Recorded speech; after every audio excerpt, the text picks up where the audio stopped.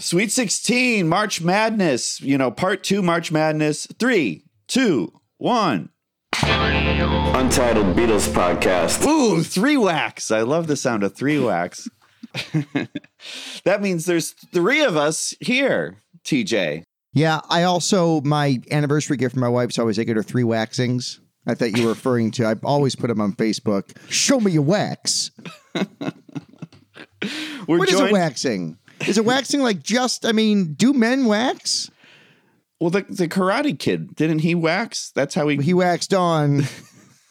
he waxed off? Waxed off. Wax on, wax off. Wax on, wax off. Hey, wax on, hot. Wax off, hot. Concentrate. He waxed off to Elizabeth's shoe, and I don't blame him. In his own shoe. Wax offed, I think is how you say it. Ah, right, as in frequently. Wax on, wax off. The waxer. Clap on, clap off, the clapper. Give it a big hand. The Clapper is available at Woolworth, Walgreens, Eckerd, and participating True Value. Makes a great gift. Well, welcome to the Untitled Beatles Podcast March Madness Part 2. Joining us is our esteemed producer, Casey Baker. Hi, Casey. Hey, Casey. Thanks for having me back. I'm excited to help mediate some fights between you right here in these tougher final rounds. Thank you. Thank you for that. You have some tough calls to make. You had some tough calls to make in episode 1. It was hard. Yeah, Pete Best losing out to that little girl in D.C. That's right, Marsha Albert. Thank you, Marsha Albert. Yeah, I wasn't in favor of that. I mean, Marsha Albert's someone I didn't know. And by the way, Silver Spring, Maryland's not D.C., Tony. For someone who claims to love America, you don't know the difference between the Silver Spring radio market and the DC radio market. They both have different Hot FM stations. Hot FM, Kesha. DC's #1 hit music station. And #1 for new music. Turn it up. Hot 99.5. Wake up in the morning feeling. You never put Kesha on a Chicago hot dog. I want to make that very clear. Hey man, my hot dog, my choice. All right. Exactly. I didn't know who Marsha Albert was. I'd heard the story, but I would not have remembered that name to save my life. So Marsha Albert beat poor Pete Best. Oh, yeah. It's a new dawn. It's a new day. It's the Untitled Beatles Podcast. We're at the Sweet 16 right now. We are determining who is the true 5th Beatle in the year 2022. And we started with how many? 32, right? That's right. Right? Yeah. So that means we're down to 16. We've got 8 hot matchups here in round 2. Should we just kick it off? We could. I just played the NCAA theme on CBS, which I forgot when we were recording it, but it's this thing. That's the NCAA on CBS. And now like TNT and True TV and all that stuff. You down with True TV? Yes, you know me. Those credits are. Do you think John Tesh composed that? Do you think that's like his corner? Like he's just been doing all of these like great, broadcast sports jingles? I wouldn't surprise me if he did. He's the Lennon McCartney of pulsating 80s sports themes. Yeah. And the Entertainment Tonight theme. That motherfucker hosted a show for which he wrote the theme song. Is that true? So he wrote the da da da da da da ba ba ba. It sounds like it. If I say it, it's got to be true. Shit, who's going to look it up? I'm on the air with you guys. Who's going to Google this? Yeah, somebody will have to buzz us. Shit. Correction. It's me. I had to buzz us. But let's backtrack real quick to make sure we get all the right credits here. The NCAA theme was composed by Bob Christensen. He's done a bunch of other work for television, including the ESPN on ABC theme. John Tesh did not compose the NCAA theme, nor did he compose the theme to Entertainment Tonight. He did famously compose Round Ball Rock, which is the beloved theme for the NBA on NBC. We've written a song that we like to call Round Ball Rock. Now, it started as one of David's poems here, but then it just grew into something bigger than both of us could ever imagine. It's me on keys and Dave singing. Can you believe this is our job? All right, fire away. All right, ready to do this? Yes, I am. All right, 2, 3, 4. Basketball, gimme the ball because I'm gonna dunk it! And the Entertainment Tonight theme was actually composed by Michael Mark, who also won a 1977 Drama Desk Award for his role in the Broadway musical I Love My Wife. That's for you, TJ. Hey, hey, good time, take my hand. Give my music to the band. Dust off that old welcome mat and show me where to hang my hat. That's right. Only here on the Untitled Beatles podcast can you find quality, useless information like this. Untitled Beatles podcast exclusive. TJ didn't know that. By the way, yes, thank you for all your correspondences, and we've been seeing y'all on either the Facebook or the what's the other one we're on now? Horse Space. Horse Space. We're on Farmers Only, I think. We just got a profile there. City folks just don't get it. And we're on Discord now. This is new. We found special shout out to @WetMedia, which I feel weird calling you by your username. A, because it's a kind of weird username. And B, I feel like I should know your name because we've interacted so much on Discord. Yes. I know you only as WetMedia. Thank you for setting up the Discord. Maybe we'll throw a link out in the show notes. So if people want to come join us, it's like an easier place to hang out than a Facebook. Yeah, it's groovy. Yeah, we've been having some good chats. Also with our listener, she goes by the name Oathkeeper. Roxas. but she's not an Oathkeeper. Not that kind of Oathkeeper. She's just a gamer. She's not just a gamer. She's a gamer. Protecting our freedoms is a game to you? Oh, Jesus. Yeah, I thanks. So many people check in with us, which I love. I've not done Discord yet. Discord, while a huge compliment, is in the checkbox of like, fuck, I am the old dad. I keep thinking like, well, TikTok's a bridge too far. What am I going to do on Discord? Yeah, I mean, we're the oldsters on it, but it's fun so far. And keep on liking and subscribing, and we'll see you out there on the roads. 10-4, Big Daddy. Gross. Good buddy. Big Daddy. I'm a daddy. I'm daddy rolling stone. Yeah, there was a great record store on Diversey and Pine Grove in Chicago for many years called Big Daddy's. And I remember buying the Pickwick Live at the Star Club parts 1 and 2. It was like early past masters. Nice. One cover was white, one cover was black. And I remember buying those at Big Daddy's in the cutout bin in the early 80s on Diversey and Pine Grove, long defunct Great Northside Chicago record store.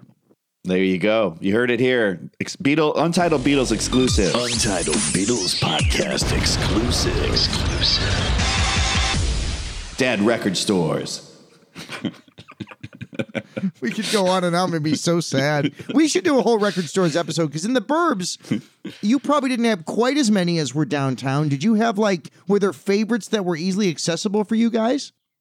For me, yeah, I would go to this place in Palatine all the time, actually, which was it was a drive, but I would also then just use it to drive around. And I remember driving by this castle, and there was also this punk rock graffiti area. Yeah, and that's where I bought all my Danzig T-shirts and stuff like that. It was great. That was Sam Goody, right? No, it was an independent. I forget what the hell it was called. It was in a strip mall. It was like that. But that was one of them. Yeah, that's cool. The only place that I ever shopped vinyl, because I was so squarely in the CD age, but there was a shop on 45 in Mundelein I think it was called RJB. It might still be there. It was like a vintage jukebox shop. Oh, and cool. They had 45s of current music for, establishments that had old time 45 jukeboxes. So I remember I had my dad's turntable, and I remember getting the, 45 single of, was it Republica's Ready to Go? Do you guys know that dance pop hit used from played at 95? Bulls games. Ready to go. Yeah. Yep, that one.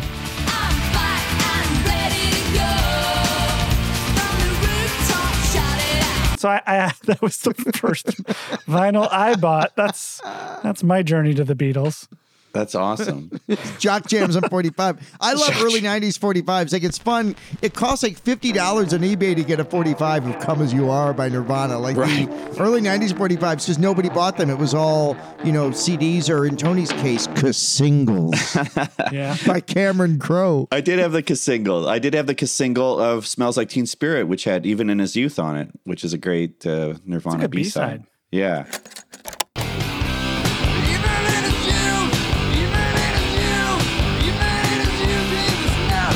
Also, shout out to Record Swap out there in Naperville that would have dance parties after hours.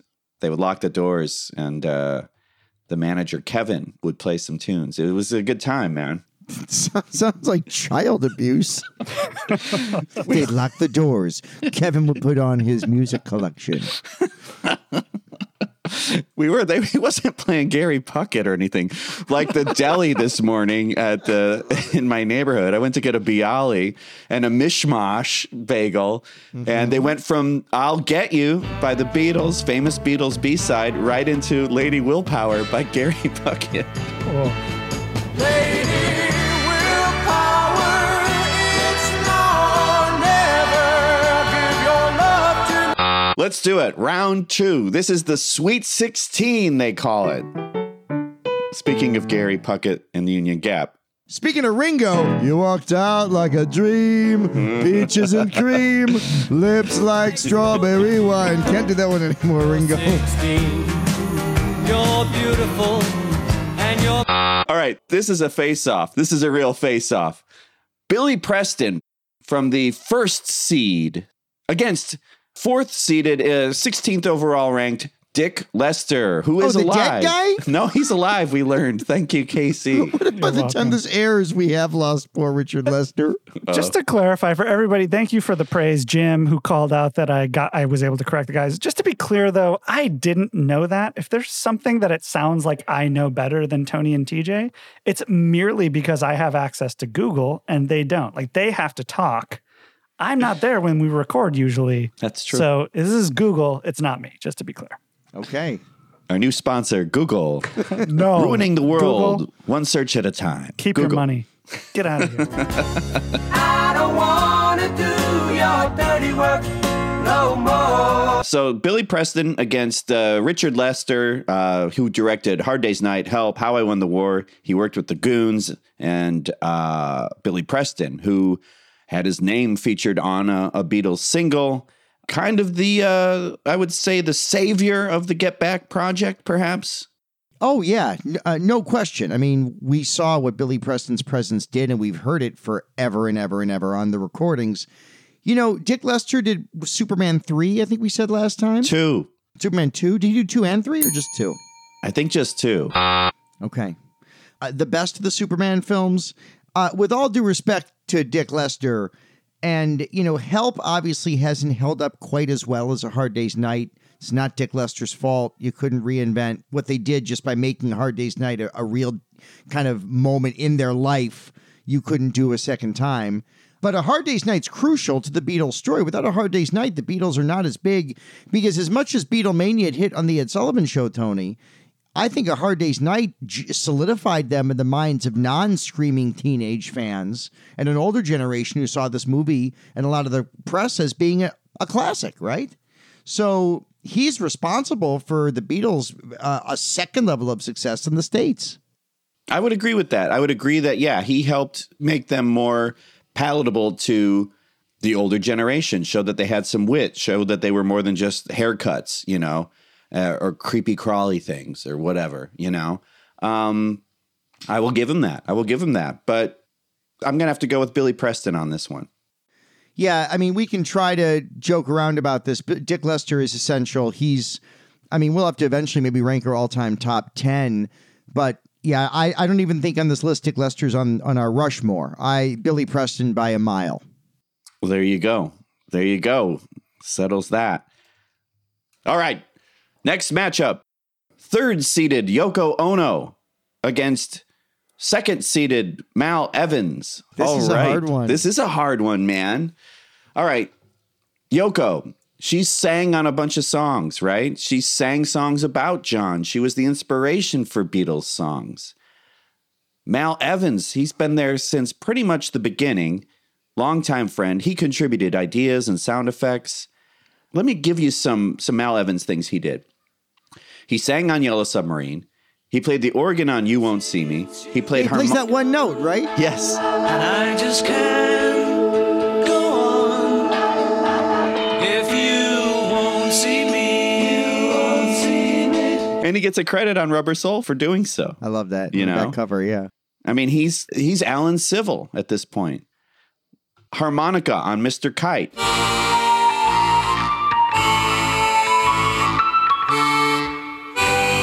He's the guy counting on Day in the Life during the big swell up.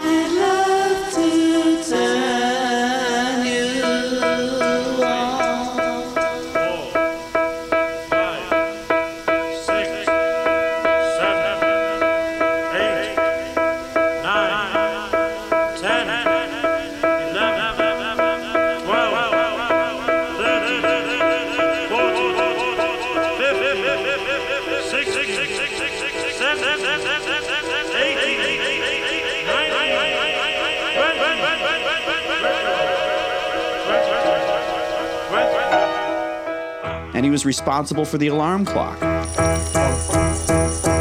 He played one of the final chords on the Day in the Life piano chord. I mean, tambourine, Dear Prudence.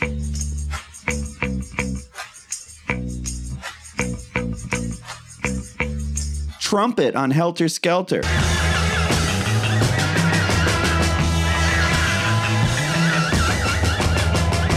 He stirred a bucket of gravel on You Know My Name, Look Up the Number.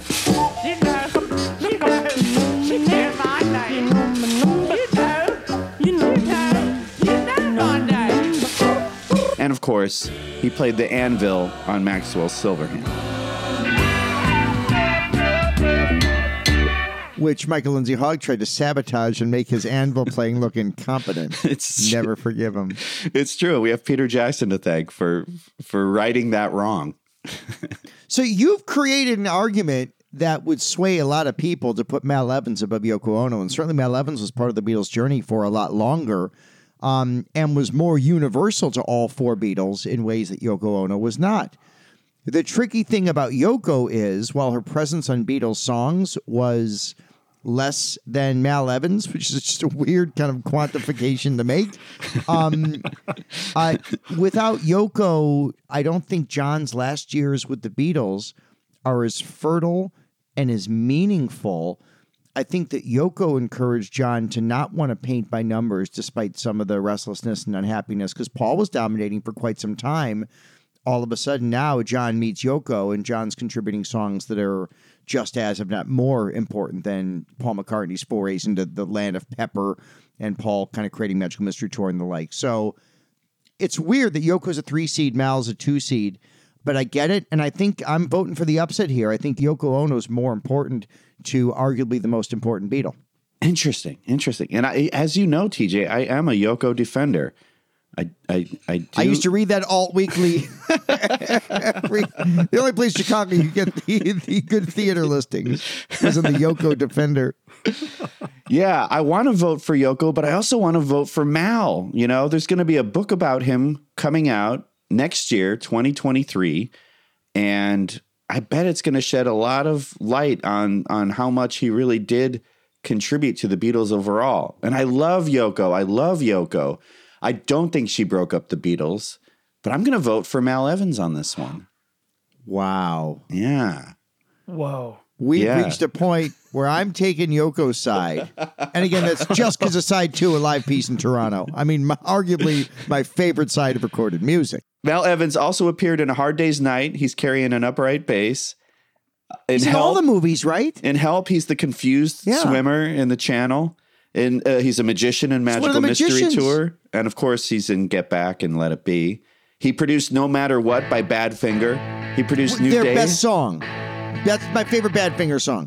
Arguably, right? No matter what you are, I will always be with you. He also produced Keith Moon's record, Two Sides of the Moon, or parts of it, which is a rough listen.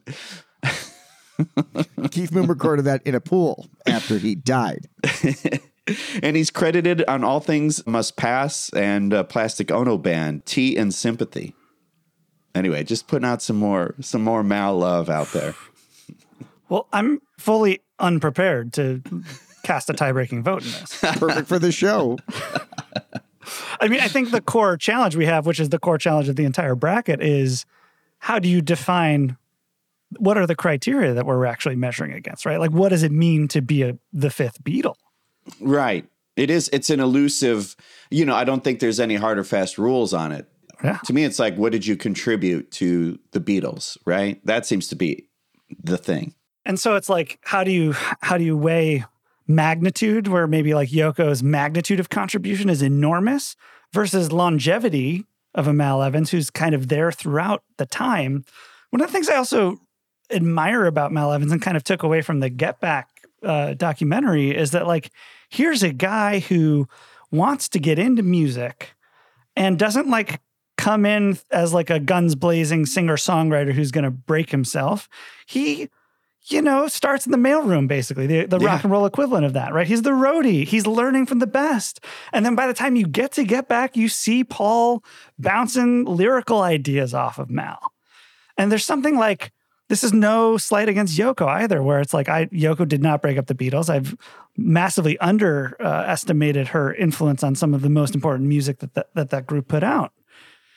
But there's something about Mal that it's like, he started from the bottom and he was there from the beginning and he contributed in very small ways and very selflessly. And I think about that in terms of being a band member in the very Ringo and George, idea of that, of sort of being there to support the group. And whereas I do think Yoko, she never really had any commitment to the group. Her commitment was to John. And so I think I agreed with TJ. I was a little shocked that these were seated in this order, but I think I have to go with Mal Evans. Wow. I know. So I know Mal's one. The one thing I want to say too is, for better or for worse, there's no Beatles quote unquote comeback without Yoko. It was Yoko after burying the hatchet with Paul.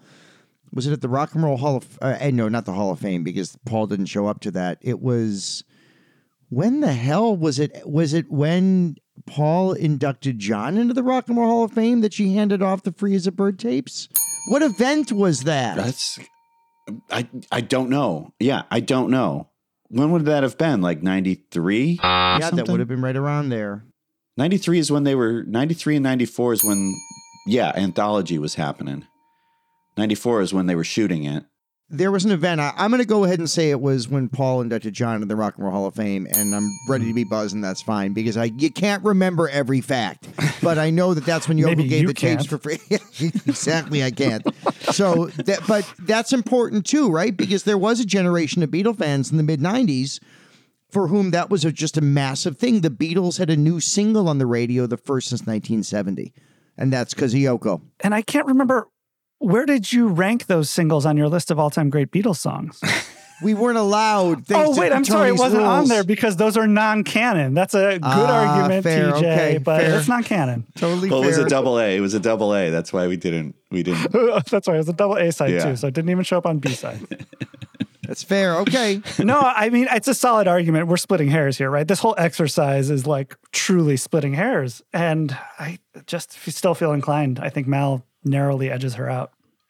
If I may, as someone, again, we don't need to overdo it. I love Yoko, you know that. But when the Beatles are performing feet in front of her, inches in front of her, and she's just like reading the paper and she looks so bored, that grated on me as someone who loves her. I just felt she was like showing a disrespect to this thing that was happening in front of her. Can you I mean, you don't want someone frothing at the mouth either, but... Tony, she was checking out-of-town box scores before the internet. How do you think Yoko was going to find out whether the White Sox or Tigers won a nightcap? Well, and also she was reading up to make sure that all of her theater reviews were accurate and up to date in the Yoko Defender. But also in her defense, there's a camera trained on her. This was like hours and hours and hours and hours. You think Mal was sitting there like waiting with bated breath, throughout like he's scratching his ass off camera at the same time. Maybe, or constantly running errands, figuring out where he's going to get an anvil and, I know we're going to move on from this. Can't argue with Mal Evans. I will say that the latent and obvious bigotry on this show is blinding the two of you, and I've had it. You're not wrong, TJ. I'm also just like, 3 dudes pick Mal Evans over Yoko. Yeah, Like, that's the headline. Oh, well. didn't see that coming. Well, maybe if Yoko wasn't a chick, it might have turned out different. Like, yeah, I got Yoko. I got Yoko in this one. fair. I never thought I'd say TJ that. will be on the right side of history, wrong side of the bracket, though. Sorry, bud. Did the Bare Naked Ladies ever write a song about Mal Evans? Don't blame it on Yoki. I mean, if I was John and you were Yoko, I would gladly give up musical genius just to have you as my very own personal Venus. Oh, shit. I'm sorry. That was introduced too late. If that had been submitted as evidence, that could have been the tipping point. Yeah. All right. Next matchup. In the 7th seat, it's Marsha Albert, the 15-year-old from Silver Springs, Maryland, not the D.C. area, who jump-started Beatlemania in the U.S. of A. when she requested I Want to Hold Your Hand for the first time to be played on U.S. airwaves December 17th, 1963, versus 6th-seeded Mark Lewison. These two are actually ranked pretty close to each other. 21 for Mark Lewison overall, and 28 for Marsha Albert. Little high. Not Very me. scientific. Mm-hmm. Yep. I mean, so Mark Lewison, I'm currently still reading, because it's like a 600-page book. I'm on like page 300, but I'm loving it. It's tune in, Mark Lewison, the early years. I'm into 1960 right now. I'm loving this book. And he also did the recording book. We covered this in the previous episode, but to me, he's kind of the premier, at least one of the top Beatle historians out there. I like Have you read my work? No, but I listened to it. You've not read my dissertation on why some Beatles 8 tracks have the white shell and why other Beatles 8 tracks have the black shell.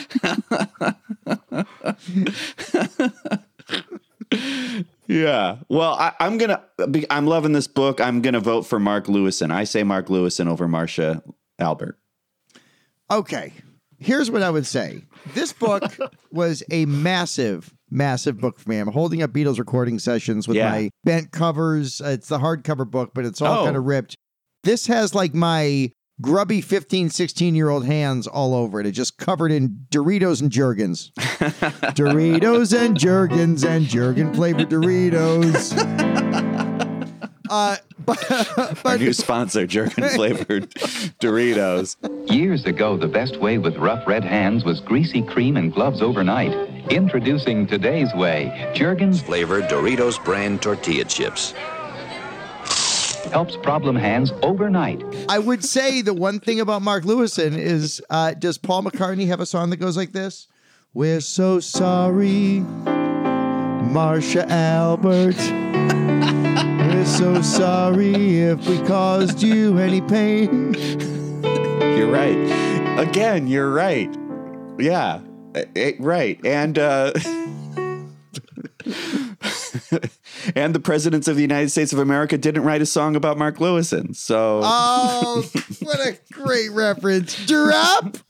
Mark Sat alone in a boggy marsh, totally the world's foremost authority on the Beatles. Yeah, this one is ridiculous. Mark Lewison is the preeminent Beatles historian of all time.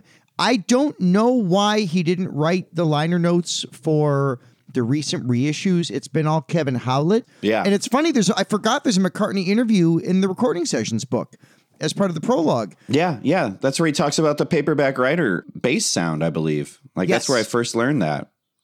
I bought that book when I was working overnights at a gas station in the summer right after I graduated high school. So I was this 18-year-old kid behind bulletproof glass, stocking cigarettes at 4 a.m, and occasionally filling up one of those big plastic big gulp cups filled with malt liquor up and reading about the Beatles all night long. and loving life it was called Road Pilot, and we had to wear a smock that was orange, yellow, and brown, and had a little pilot on. Ooh, did you get Jergens flavored Doritos on it? Because those are orange already. In the morning, your hands are smoother, prettier, more comfortable. Jergens Doritos. The crunch says Doritos. The flavor says cheese. Yeah, so Mark Lewison all the way. His writings about the Beatles from the mid-'80s onward are just the most important Beatles reading in terms of chronicling all the stuff that you can do. I agree. All right, so there you go, Mark Lewison. Thank you, Marcia Albert, for your time, your contribution. We should find her, man, get her on the program, and we should talk to her, see what she's up to. Okay, next up, here we go. This one might be hard, man. No. It's in the 4th seat, Peter Jackson against first-seeded Stu Sutcliffe, or as the Beatles like to call him, Stu Sutcliffe. So Stu Cliff. Oh, that was the rival cat to Garfield. Garfield like lasagna. Stu Cliff like those fish that you ate and they looked like combs at the end of it or whatever. What was the theme? It was like, Stu Cliff, no, terrifying neighborhood. That's it. I love you. Casey, how do you remember that? There it is. But hatred just won't be undone. You should realize he can win it with you. Well, Stu Sutcliffe, of course, the original bass player. Ish. Right. He could not play. I was going to say, man, if you are so hard on Pete Best's ability as a drummer, Stu Sutcliffe was like never in the right key. He never even wanted to be a bass player. They like cajoled him. They almost like John heavy-handedly forced him to join the Beatles, I think, at Mona Best's coffee club there. So he kind of reluctantly joined, but once he joined, he really loved the image, and he looked like James Dean or this like the Polish James Dean. There was an actor whose name I can't pronounce that he was more influenced by than James Dean. But Dolph Sweet from Give Me a Break. Is he Polish? Is he Polish? Dolph Sweet. The only Beatles podcast that references Dolph Sweet. Give me a break, I sure deserve it. Tony, are you thinking of Zbigniew Cybulski? Yes. I almost definitely pronounced that wrong, but I did Google it, so. Zbigniew Cybulski. At that time in America, they were saying the Polish James Dean. Well, that's Stu, right? I mean, a lot of people know Stu as like I would say the original fifth Beatle. I think so, because as we mentioned in the previous episode, he actually was the fifth Beatle on stage when there was 5 of them, and they were the Beatles, not the Quarrymen or whatever. He helped name the band, too, with John. John says he came up with it in a dream, but there's also another account where Stu and John came up with it together and then ran it by the others. Stu actually wanted it to be spelled Beatals, like ALS at the end. Like the way Terry Hebert says it. Yeah. Breakfast with the Beatles. We love you, Terry. Let's make it very clear. We're satirists and we love you. Oh, all of that. Yeah, we love Terry. And here it is, a Sergeant Sauerkraut's polka band doing Lucy in the Sky polka. Where else but Breakfast with the Beatles?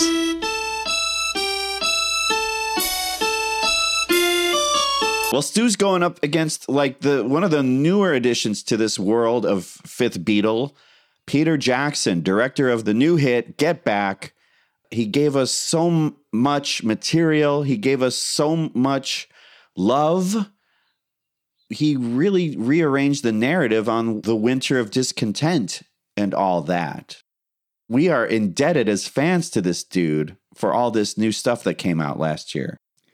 I don't think this is close. I think if you're in Vegas, you put your money on Peter Jackson when the odds first come out, because Peter Jackson's contribution rivals, if not exceeds, that of Dick Lester, given that it's not just about Peter Jackson's ability, because Peter Jackson didn't pull a Ron Howard. With all due respect to Ron Howard, and 8 days a week was really, really fun, but didn't leave me feeling emotionally the way this film did. The length of this film, the era in which it came out, will always think of this movie as being a bit of a godsend during the pandemic. At least most of us will. It's part of the time of this movie. It's like art that came out of the Second World War, where you had this art really taking shape and being released during the pandemic. Peter Jackson, to me, when we draw this up in a couple of years, will probably be a 1 seed. I think he runs away with this. Stu Sutcliffe was one of John's best friends, his best friend from art college. Yeah. Astrid fell in love with Stu, and Astrid's a big part of the Beatles story with the beautiful photos that she took. Yeah. But yeah, I think what Peter Jackson did is a major artistic accomplishment in the Beatles universe that catapults him to instant fifth Beatle status over Stu Sutcliffe in a heartbeat for me. I'm going to go with you on that. I'm going to say Peter Jackson. Just thank you for that. Now, the question is on the Sgt. Pepper cover, do we replace Stu Sutcliffe's picture with Peter Jackson? That's, Or what the Beatles want to do and just replace Stu Sutcliffe with Gandhi. All right, Peter Jackson makes it into the next round. Before we say goodbye to Stu Sutcliffe. Yes. Did Stu actually contribute to any records, or was he out of the scene by the time they started recording this music? He was gone. Yeah. I don't know if any, I'm reading, there was some like practice session that exists that I have never heard. And it's like 45 minutes and it is like shambolic. And it's like right when he's learning to play, He spent, he had a Hofner 333 bass that was just giant and he didn't know how to play, Also, Shambolic, my favorite Three Dog Night song. I thought that was in The Music Man. Trivia, it was in later revivals. If you like Three Dog Night and the American Musical Theater. I'm on the road to Shipoopi. Is that what we're doing here? Yes. Yeah. Mm-hmm. Here comes that mashup. Now, a woman who kissed on the very first date is usually a hussy. And a woman who kissed on the second time out is anything but fussy. But a woman who waits till the third time around, head in the clouds, feet on the ground, she's the girl he's glad he's found. She's Shipoopi.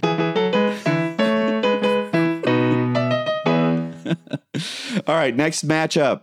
Another first seed, Brian Epstein, ranked third overall against 14th ranked Michael Lindsay Hogg, the original director of the Get Back project, later to be known as Let It Be. G. Willikers. This one's an easy one for me. Epstein, manager. He's got my vote. I love you, Michael Lindsay Hogg. Thank you for all the footage that you were able to give and record, Peter Jackson. But, Brian Epstein believed in them from the start and never stopped believing in them. Yeah, Michael Lindsay Hogg, by the way, a lot of our listeners are always writing in, and we love when people comment, but a lot of the comments I get are like, we listen to this for more obscure musical theater references. I know mostly Tony makes him, but for this one, I would say there's an obscure song from Big River written about Michael Lindsay Hogg called How About a Hand for the Hog? Well, I always heard, but I ain't too sure, that a man's best friend is a mangy cur. I kind of favor the hog myself, about a hand for the hog. Well, yeah. How about a hand for the hog on his way out? You got to give it to Epstein. Come on, man. Well, and couldn't you argue that if Brian Epstein doesn't die, Michael Lindsay Hogg isn't even on this list? Wow. You could argue that. You could argue that, but who knows? Because Lindsay Hogg was doing Ready, Steady, Go during, Epstein's lifetime. So that's right. He could have just been picked, to do it still. Yeah. Brian Epstein, when we're done, we'll have to talk about who our Mount Rushmore is, because that'll kind of assume, are they all the 1 seeds or are there other people? There's couple 1 seeds here, or one seed that I don't know that I would agree with for my Mount Rushmore. But Brian Epstein's one of them, right? Brian Epstein, his belief in the Beatles, and without Brian Epstein, they don't get to George Martin. Right. Yeah, he's integral to the whole thing. Yeah. Yeah, and his story is great. If you read that Lewison book, it's very interesting. He's a tortured man. I'll tell you what, man, he was tortured. A lot of tortured men in the Beatles' orbit. Billy Preston. We talked about Mal Evans. Mm-hmm. There were a lot of people who were, in some respects, the Beatles themselves, Ringo having to get sober. A lot of torture, a lot of sadness in the Beatles' orbit. But yeah, Michael Lindsay Hogg, we talked about that. The Hey Jude video is wonderful. He's part of some really important Beatles moments. And without him, there is no Get Back movie. That said, Brian Epstein in a landslide. This one isn't even close. Agreed. Thank you, Brian. John, where would you be today without Mr. Epstein? I don't know. Next up, it's third-seeded Klaus Voormann against second-seeded Neil Aspinall. It's a hard one. This one gave me some consternation. Yeah, Neil Aspinall, school friend of Paul and George. He later became their road manager, personal assistant. He fathered a child with Mona Best and maintained like a tight friendship with Pete Best simultaneously. I mean, that is a feat, man. That is. This happened with former basketball player Delonte West and LeBron James' mother. Are you doing a thing? That was the rumor. It's a half thing. Apparently, like that's what broke up that Cavs team was that Delonte West. Jeez, man. With LBJ's MOM. Slept with LeBron's mom? I don't think they had a child, and I know they didn't stay friends. Ooh, no. Yeah. Yeah. Did we talk about Yankee Panky in the last episode? I forget, but... That Tommy James and the Shondells tune. My baby does the Yankee Panky. No, those two pitchers. The two pitchers in the 70s. There were two pitchers that swapped wives. And it worked out for one and it didn't work out for another. I don't... Who was that? I'd have to look it up. Stop! Here we go. An avant-garde wife swap between two Yankees pitchers, Mike Kekich and Fritz Peterson, became public in March of 1973, just before the beginning of the regular season. So there you go. Yankee Panky, man. Wow. So that's Neil Aspinall. Neil Aspinall is Yankee Panky. And Klaus Voormann is, I mean, he was a little bit because he dated Astrid, but then Astrid fell in love with Stu. So not quite Yankee Panky, but there's a little triangle going on there. Yeah. He met the Beatles in Hamburg. You know, we talked about this in the last episode. He designed the Revolver cover plus the anthology album covers. He played on a lot of solo stuff. I love Klaus. So this is tricky because Klaus Voormann's impact transcended the Beatles breakup, and he is playing bass on some of the most important solo Beatles records ever recorded. He also designed the album cover for what most people would probably agree is the Beatles' greatest album. Remember, for 25 or 30 years, it was all Sgt. Pepper. Yeah. Then I think people kind of realized, sure, Pepper's great, but She's Leaving Home is on it. Let's knock it down a peg. And let's slot Revolver up there. Yeah, Klaus Voormann's role is absolutely essential. I know Neil Aspinall's was too, but I'm just thinking about his bass lines on some very important solo Beatles albums, and I'm going with the upset. I'm taking Klaus over Neil. Wow-wee, man. Wow. Yeah, I love Klaus. I love his voice, like his calm. I love him in interviews, you know what I mean? I love his perspective on things. But Neil, man, Neil... I know. Neil did so much work. There's a lot of things that we wouldn't have if it weren't for Neil. A lot of the pounding the pavement, all the work that you don't see, all the behind the scenes stuff. Neil's a behind the scenes guy. Running Apple. Yeah, Running Apple. He's the executive producer of the anthology. Yeah. You know, anthology is what got us through the goddamn 90s. Those actually, the 90s were nice, but you know what I mean? Like, it got us through like a whole decade of not having new Beatles stuff because it can't be done anymore. John's gone. Even though Tony, they gave us new stuff anyway. Oh, that's just it. And sorry to interrupt you, but here's another thing that is pro Neil. Neil had been trying to get some iteration of anthology made since the early 70s when they were working on a doc called The Long and Winding Road that never materialized.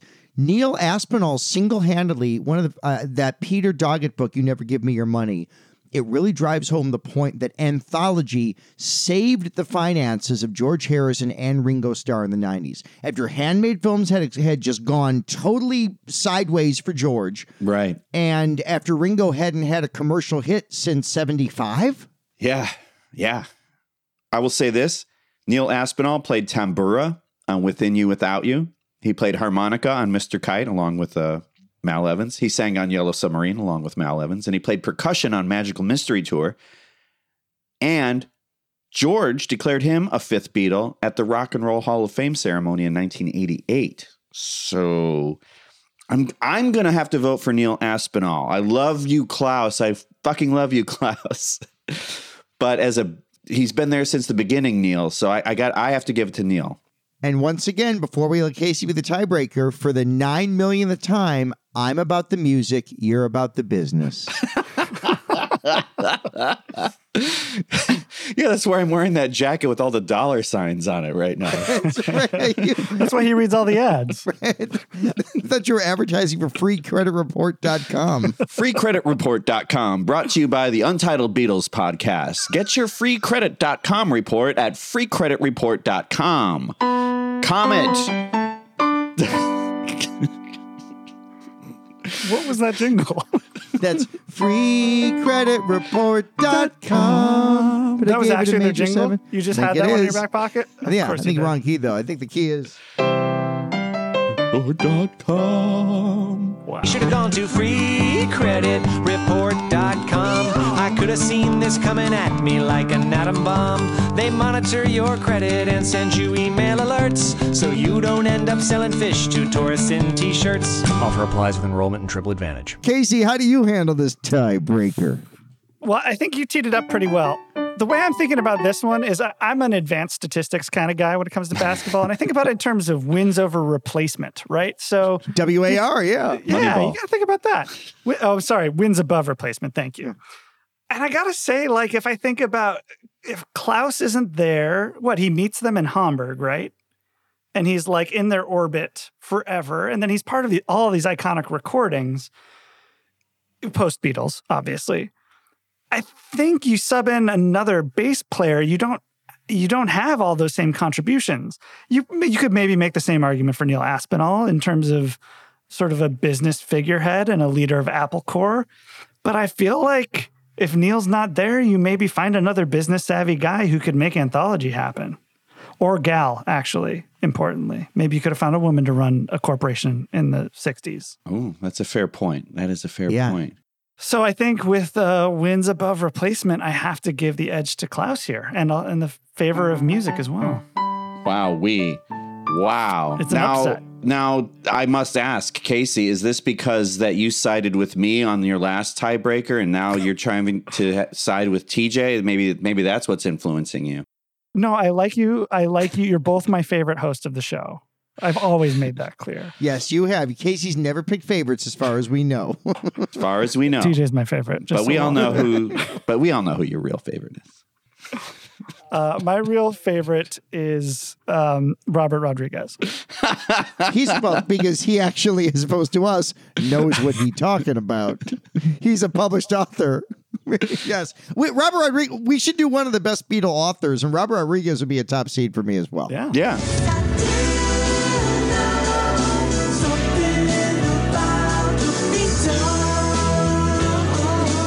All right, next up, we've got a couple more matchups here at the round 2. It's Derek Taylor, second-seeded Derek Taylor, the press officer for the Beatles and Apple, against sixth-seeded, 23rd-ranked Alan Williams, the Beatles' first manager back in the Liverpool days. Got him off to Hamburg and was an early supporter of the Fabs. Yeah. I don't think this one's close. Do you? No, I'm giving it to Derek myself. Oh, really? I didn't mean it that way.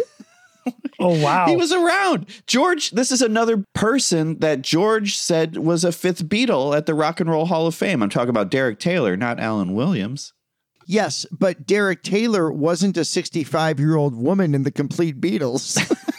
We had all these canard ships going over to the States, and a lot of the Liverpudlians worked on these ships. They were known as canard Yanks. And they would bring all these fabulous records back, which nobody had except Liverpudlians. And the groups used to grab these records, all these good Gene Vincent, Eddie Cochran records, and they used to mine them. Alan Williams is a diminutive man. He stands 5'3", and I learned that when he was like running the Jacaranda Club or whatever, he used to walk around in a black top hat to compensate for his height. And then he also had a black beard too that he grew out. So they used to call him Blackbeard. And that's Is that right? That's what Paul wrote the song about. Let me teach the demon of the sea. Run, you sailors, run. Okay, Alan Williams famously in Complete Beatles. See, that's how I got to know Alan Williams, when he talked about Pete Best being, what does he say, competent but not very good? Something like that. Yeah, I forget. But yeah, it's something like that. Yeah, he couldn't do a drum roll, and then they play a little drum roll. It's obviously Derek Taylor for this. Derek Taylor, who I confused with Tony Barrow last week, who wrote all the back cover stuff for the British Beatles records. Obviously, Right. Derek Taylor didn't write those, so buzz me as you want to there. But yeah, Derek Taylor, who then went on, I think only in doing research for this, I'd forgotten that he was with the Beatles very briefly in the early years because he made his home in L.A. Yeah. You know, where he basically helped turn Good Vibrations and the Pet Sounds album into hits with the way he would kind of campaign for Brian Wilson as a genius. Yeah, he coined the phrase pocket symphony to describe the Good Vibrations.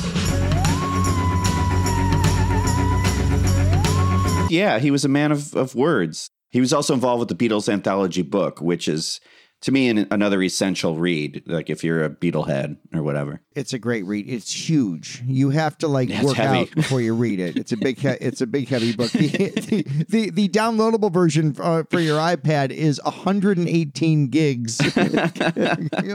It is one of those books, like if you're reading it in bed and it'll put like a mark on you, like wherever you're, resting it on your person. Derek Taylor also I love his attitude in Anthology. He's just so regal and he's so well spoken. And I didn't want them to close the shop. And I wrote an impassioned open letter. Dear boys, if you do this, and a lot of other hoo-ha. Because I dreaded to see the thing falling apart. Yeah, I got to go with Derek Taylor. All Derek Taylor and the Dominoes.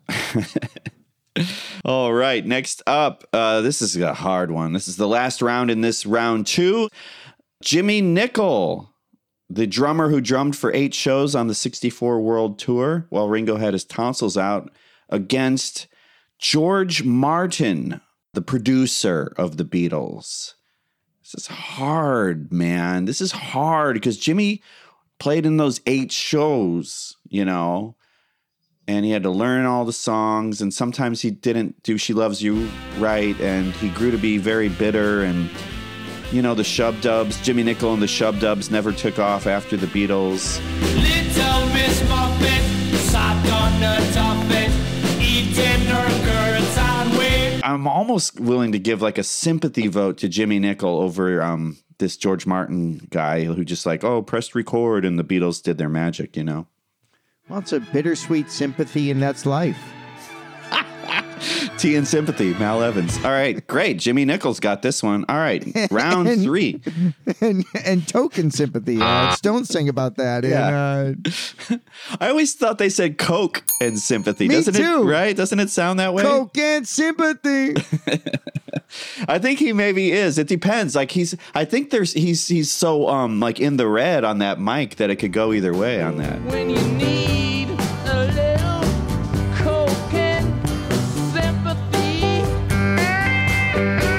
That's just such a great Stones tune. Yeah, agreed. And if you want it, you can dream them. It's just a great tune. Let it bleed. Can Beatles fans and Stones fans, are we over Beatles? With all due respect to the Greg Kot, Jim DeRogatis book, which I bought, the whole Beatles versus Stones thing, is that done? Has the pandemic put an end to that bullshit that, you can love both bands and still mock Steel Wheels? And press to play. Let's be fair, right? Wait, hold on. One's just Paul. One's the actual Stones. Right.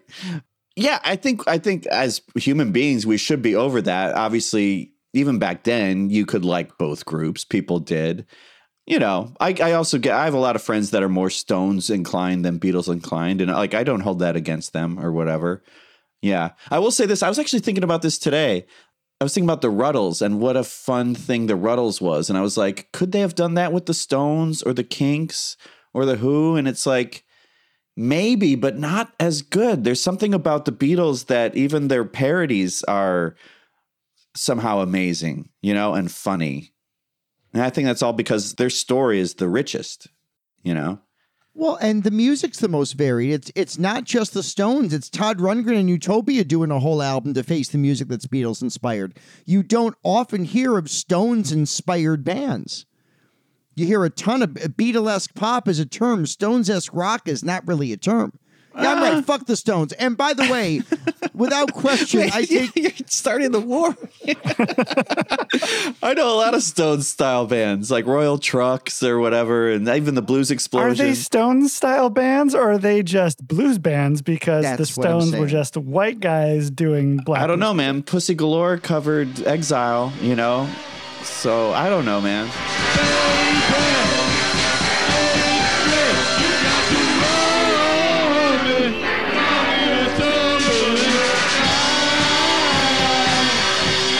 Now, did we decide? Because I voted for Jimmy Nicol. Me too.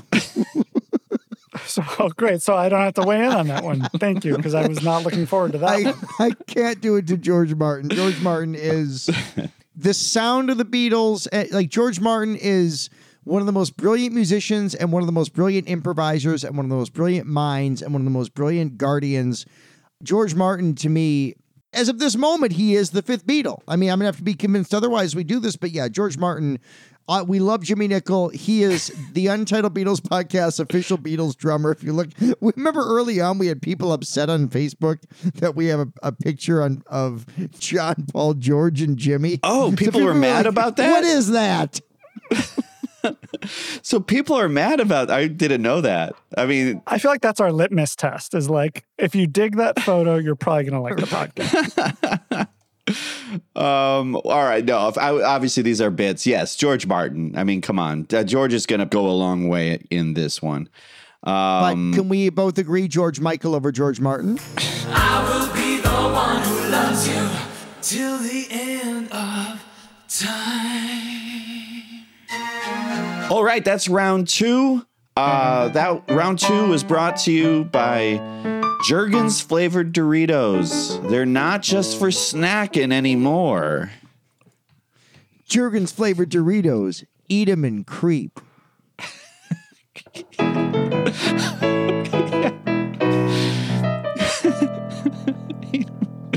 Eat them outside of a window behind a bush. All right. Preferably Barbara. We're never going to get real sponsors. All right. Round three, Billy Preston against Mal Evans. Come on. This is a gimme. I do have to think about it a little bit. I have to think about it because I love Mal, man, and I love Billy. But I love Mal so much. I do love Mal. He was gunned down by the cops in L.A. It's like, fuck. 76, right around then? 75, 76? When was that? I want to say, was it? Yeah, I think you're right. 76. Not to be gloomy, but I just love that guy so. And I guess I have a place in my heart for Mal. I'll just put it that way, I suppose. Yeah, dude, me too. I mean, it's Mal Evans. He's essential to the Beatles story, but we're talking about Billy Preston. I know. He had lasers that could come out of his fingers. He saved the Sgt. Pepper band. Marjorie Taylor Greene. Yeah. I've got lasers out of my fingers. How come Charles Martin didn't add sound effects on the remix? That's true.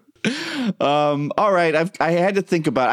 I just had to say my piece about Mal. I just want Mal to get the love he deserves, the hug he deserves. Watching him and Get Back warmed my heart. But you're right. The superstar of the show is Billy Preston, and I'm not going to take that away from him. Billy Preston all the way. We also lost him too soon too. So, you know, thankfully he wasn't gunned down by the LAPD, but he died early nonetheless, too soon. So, I'm going to say Billy Preston. Gotta be. It's a no-brainer. Casey, thoughts there? No, I mean, Mal, you had your run. Well-deserved, hard-earned run, but you ran into the buzzsaw. That's Billy Preston. Yeah, right. Okay, next up. Better than running into an anvil. All right, next matchup. Mark Lewison against Peter Jackson. This is a really hard one. This one is hard. Peter Jackson, a higher ranked seed. Peter Jackson, a 4 seed. Mark Lewison, a 6 seed. So the odds in Vegas would be to take Peter Jackson. As much as I complimented him and as much as I love the Get Back experience, Mark Lewison is just more important to my era of loving and learning about the Beatles, and covered the whole wide swath, not just 3 weeks. Yeah.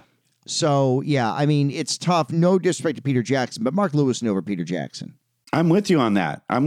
Reading Tune In right now is like watching the 52-hour version of Get Back of just their early years.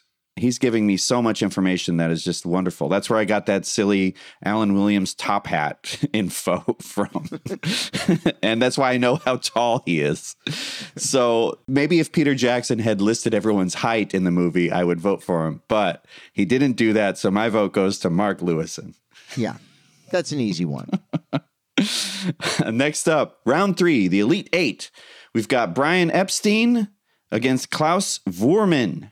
This is hard. This one's hard for you, huh?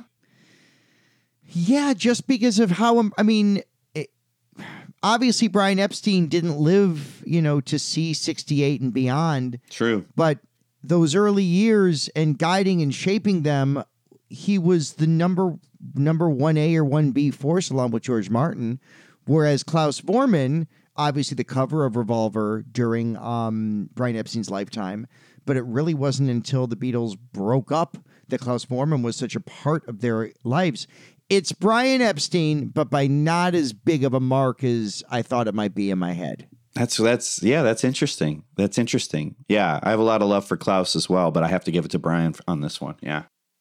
A Beatle fact I know they don't talk about in the other Beatles podcast, but in the soap spinoff Robert Guillaume-led Benson, yes. Robert Guillaume's character Benson used to yell the word Kraus because of the German maid. Oh. And I used to pretend that he was saying Klaus. Kraus, tell your people we need more meatballs. Bum, bum. Bum, bum, bum, bum. What a great song. I like your 4 on the floor bass version of that. Yeah. Klaus would be proud. The Quincy Jones of mid-'80s TV themes. And Kraus. Inga Svensson, the actress who played Kraus. Very good. That's good. That's good stuff. That's from all those TV guides you collected, man. That's why you know that shit. No question. 2 big chairs sitting side by side with the Holy Bible and the TV guide. The TV guide, the TV guide. Great God Almighty, it's the TV guide. Wow. Well, that was a quick round 3. We're on to the final 4. The tension here on the Untitled Beatles podcast is mounting. Wait. We aren't on the final 4 yet. You forgot to litigate Derek Taylor versus George Martin. I already made my vote. You just skipped that? I made my vote already and it moved on. I like that. And Derek Taylor versus George Martin, just the game was forfeited. Derek Taylor went home crying. Should we do that? I forgot to mention George Martin versus Derek Taylor. We're still in round 3, turns out. They're 2 minor figures in Beatle history, so you can be forgiven for not remembering. All George Martin. Yeah, George Martin. I mean, that's why I don't know why you guys were fighting so hard over Derek Taylor, Alan Williams, because it's like, guys, you know what's going to happen next round, right? Like, what does it matter? I was in the moment. Okay, now we are on to round 4. This is the final 4. Oh my Lord, there's so many 4s happening right now. The Fab 4, but we're looking for a 5th. Who's it going to be? Is it going to be Billy Preston, Mark Lewison, Brian Epstein, or George Martin? These are our final 4 5th Beatle prospects. Does this seem right as a final 4? At this point, can anybody argue against the 4 who've survived? Yes, I think this is the shortcomings of the bracket as a formula is like, how do you put Peter Jackson there and not, Yoko? Yoko got knocked down by Mal Evans. But she got up Jackson. Again. Nothing's ever going to make her down. We're saying Billy Preston, Brian Epstein, George Martin, and the guy who did Lord of the Rings. No, Mark Lewison. Mark Lewison is in it, not Peter Jackson. Oh, shit. Why did I put Peter Jackson there? Oh, man, I have to scratch all that great audio. Thanks a lot, 538. We can keep it. Yeah, it's all going in there. We're going to put an echo on it. We're saying Billy Preston, Brian Epstein, George Martin and the guy who did Lord of the Rings. All right. Okay, round 4. Can we do it? Let's see. It's Billy Preston against Mark Lewison.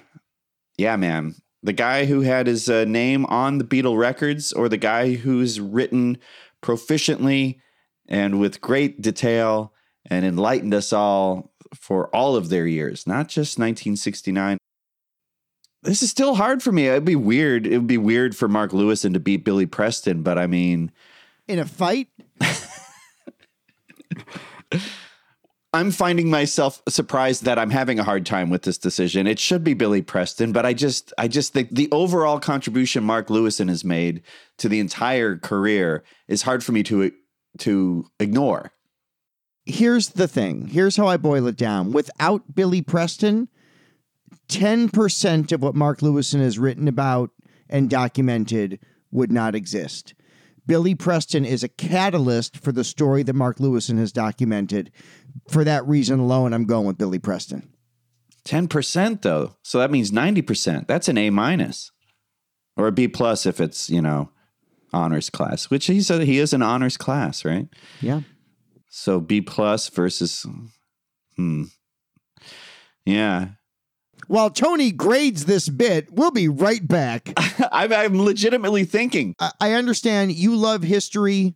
You're the dinosaurs were here 200 years ago guy, and I get all that. I get you put the creationism in chaos and creation. There's a fine line. But you, come on, man. It's Billy Preston. Think about his licks. Think about what he added. Think about not just the energy, but the musicality. And think what my Klaus Vormann argument. Look what Billy Preston contributed to 2 of the greatest solo Beatles albums and 2 of the greatest rock albums ever. He does play on like my top songs. I agree. And he was the superstar of Get Back. I mean, honestly, if he hadn't shown up, it wouldn't have been as exciting, as joyful. There would have been less dazzle and less razzle. Let's never forget razzle. You can't dazzle without your razzle. Well, you've convinced me. Read Mark Lewison's Tune In and read that Beatles recording session book. I'm giving it to Billy Preston. You have to. Casey? I have nothing to add. You're absolutely correct. Yeah. See? All right. The Final Four continues. All right. So that means Billy Preston is into the championship.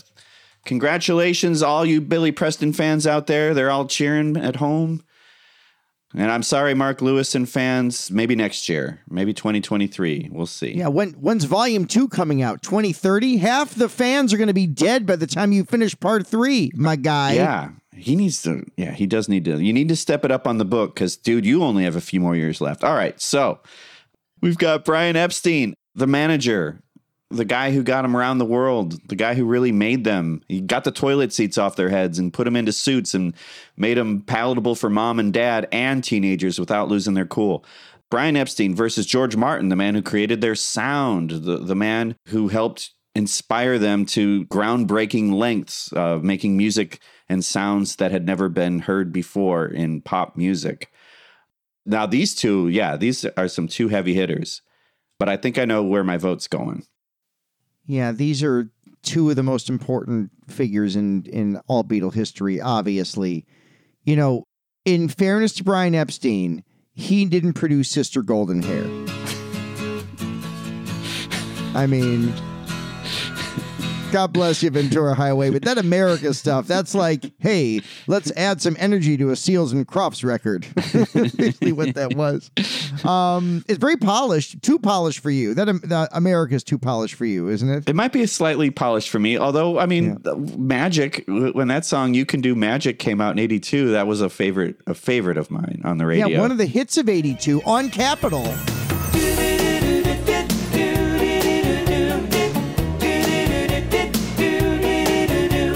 I mean, Brian Epstein is so important. I love that the Beatles had a Jewish figure in their lives. It's actually a cool part of the Beatles story. Totally. That doesn't really get talked about all that often, but a gay British guy helped guide generations of pop culture for some of their most important years, their touring years, their Ron Howard years, as we now call it in the industry. Yeah. And it should also, like, his sexuality should also be mentioned too. Like, the Beatles all knew he was gay, and they were cool with it. They were woke about it or whatever in 1960, you know, when they met. Damn it, I hate woke, so I gotta hate the Beatles. Great. Woke makes me so have mad. Have fun with that hate, okay? Yippee. Hope you're happy. Remember Freedom Fries? Remember all the Of course I do. consternation? Yeah. I was working at Trader Joe's back then. It was stupid. They sell sweet potato freedom fries there. Best kind, fairly priced too. I think clearly it's got to go to George Martin because Brian Epstein shaped the band. George Martin helped shape the music that made the band who they were. I will always say George Martin's ability to say yes and is without question among the great leadership roles in pop culture history. What George Martin did for them by respecting them, respecting their humor and their talent. I know the Ruddles joke, Brian Epstein respected their trousers, but yeah, it's got to be George Martin. Yes? Yeah. Yes, I have to go with George Martin. Yeah, because I listen to the records a lot more than I watch the tours and all that. But not to take away from what Brian did for them. He did amazing things for them. But yeah, once they stopped touring, he was a little lost. And unfortunately, that's probably what led to his early demise. But he was a dramatic fellow nonetheless. And he was talking about suicide back in the 50s when he wanted to be an actor, and his family was like, what? No, run the store, and, he was a dramatic dude. And, we don't know if it was suicide, but he was a depressed guy a lot of the time. And he had a proclivity for the drink and for the drugs. And unfortunately, we lost him too soon. And George Martin, with the exception of Let It Be, was able to give us these records that we're still listening to today and loving and obsessing over. We're going in the studio. George Martin might not even know what we were going to come up with. Yeah. We'd come up with it, and then by knocking it around, we'd have a Beatle record rather than just this little song that we'd come in with. All right, we're down to it. It's the championship. Oh my God, we are here. Esteemed guests, it is the 5th Beatle countdown to number 1. It's the final countdown. I can't believe we're here. All right. It's down to Billy Preston, the inimitable secret star of the Get Back film, and George Martin, their longtime producer. George Martin, Billy Preston, George Martin. What do we think? Next week. Untitled Beatles Pod. 90 minutes, all about this. I mean, I love the way you set the brackets up, Tony, because this is what it had to be. Anything short of Billy Preston versus George Martin would have been criminal. Maybe Brian Epstein versus George Martin for the final two, but to me, the three most important figures in Beatle history, however you want to rank them, would be George Martin and Billy Preston and Brian Epstein. So we basically got it right, I think. Look, Billy Preston, I cannot praise him enough. I love his solo stuff. Some of the stuff he did for A&M. They just reissued that Capitol album, Encouraging Words. Just got a nice little vinyl repress. He's got some great songs. He had a bunch of hits post-Apple, Nothing from Nothing. Oh, yeah. That's my favorite of his. Yeah. Nothing from nothing leaves nothing. You gotta have something if you want to be with me. And Will It Go Round in Circles, I think, were post-Apple releases, so he did have a career outside of the Beatles' orbit for sure.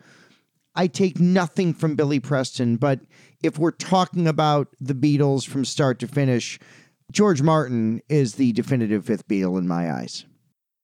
And I'm going to have to agree with you, sir. Yeah. And it's just longevity.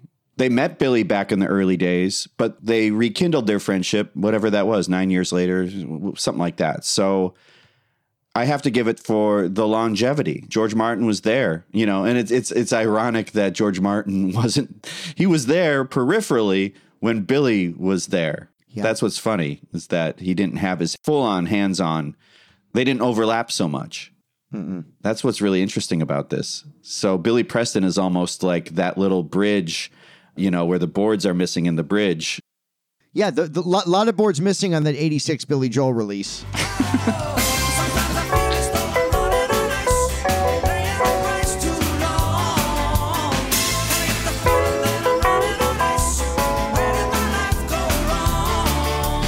Yeah, I have to give it to George Martin.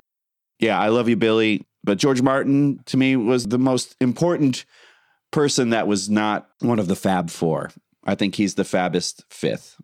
Casey, as someone who came slightly newer to the Beatles, do you agree with this assessment? Like, is your somewhat less fanatical fandom agree with that take? I think it wouldn't have a year ago, or maybe 2 years ago, it wouldn't have pre-Untitled Beatles podcast. I think as a lay Beatles fan, I don't know George Martin's contributions or how deep they run. You know, you kind of like know the name and you hear people say he's the fifth Beatle, but you don't really understand how much of, you know, it is Lennon and McCartney doing the bulk of the songwriting, but like the arrangement, the orchestration, that's what a lot of those iconic recordings come down to. And I think, you know, most lay people don't understand how much a recording is actually the product of a deep collaboration beyond just the people behind the mics. So I think I would have said Billy Preston before this because I see his name on Let It Be and I see him in the Let It Be recording sessions and I hear him on the organ and I think about how instrumental that is to the evolution of the Beatles sound. And I don't know how much George Martin actually was there. He was the original evolution of the Beatles sound. But I think you're right. I think after 3 hours of recording, this was actually the main conversation we all needed to have from the jump. And I think you came out right. Could I request that we cut to the moment of George Martin rocking the fuck out on the piano during Rock and Roll Music? I know not one of Tony's favorite covers, but that's a song where George Martin is the best performer on that tune. So keep a rockin' that piano. That's why I go for that rock and roll music. Any old time you use it, it's got a black beat, you can't blues it. Any old time you use it, oh, they got rock and roll music. If you wanna dance with me, if you wanna dance with me. He's playing such a good 50s boogie woogie rock and roll style with the glissandos and kind of pounding those eighth notes. I mean, yeah, he contributed to more than just the Beatles sound. He's part of the Beatles sound from beginning to end. Yeah, like John Lennon's like, hey, George, make my guitar sound like an orange. And he has to figure out what that means. I mean, he taught us a lot, and I'm sure we taught him a lot by our sort of primitive musical ability, which is all I have still. You know, I still have to have something to translate what I'm trying to say all the time. That takes an artist. That takes an artistic mind to wrap yourself around such a adventurous request. Well, and could you imagine like Lennon and McCartney trying to arrange strings for their songs? They'd just be like, do doodly do, something.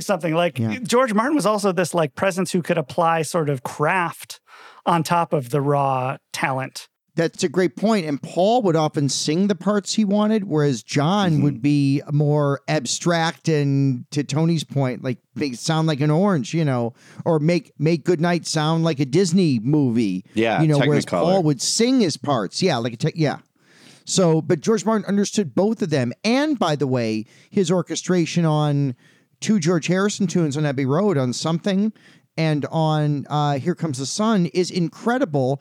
One could argue that what George Martin, the last thing he did for the Beatles by putting strings on the acoustic take of All My Guitar Gently Weeps on the Love soundtrack, created a separate version of a classic song that didn't exist other than Anthology, would just spare George playing guitar and the light organ behind it. But George Martin's beautiful orchestration for that, the last thing he did for the Beatles, is haunting and lovely. This song is such a tender song for George, and George isn't with us anymore. And it's my responsibility in adding music to this. I weighed very heavily on me. I don't know why nobody told you how to unfold your love. I don't know how someone controlled you. They bought and sold you. George also orchestrated Grow Old With Me for the John Lennon anthology that was unadorned on Milk and Honey. George Martin did a score for that. You know, it's weird to me that George Martin could do the scoring for While My Guitar Gently Weeps and Grow Old With Me, but couldn't do Real Love and Free as a Bird. That's always a little weird to me. I think that was a George power play after the success of the Wilburys and Cloud 9. It's strange that there's no George Martin involvement in the Threedles, but maybe that's for the best too. Yeah. That's true, man. That is true. Well, he won it, man. He won it. He is the fifth Beatle in the year 2022.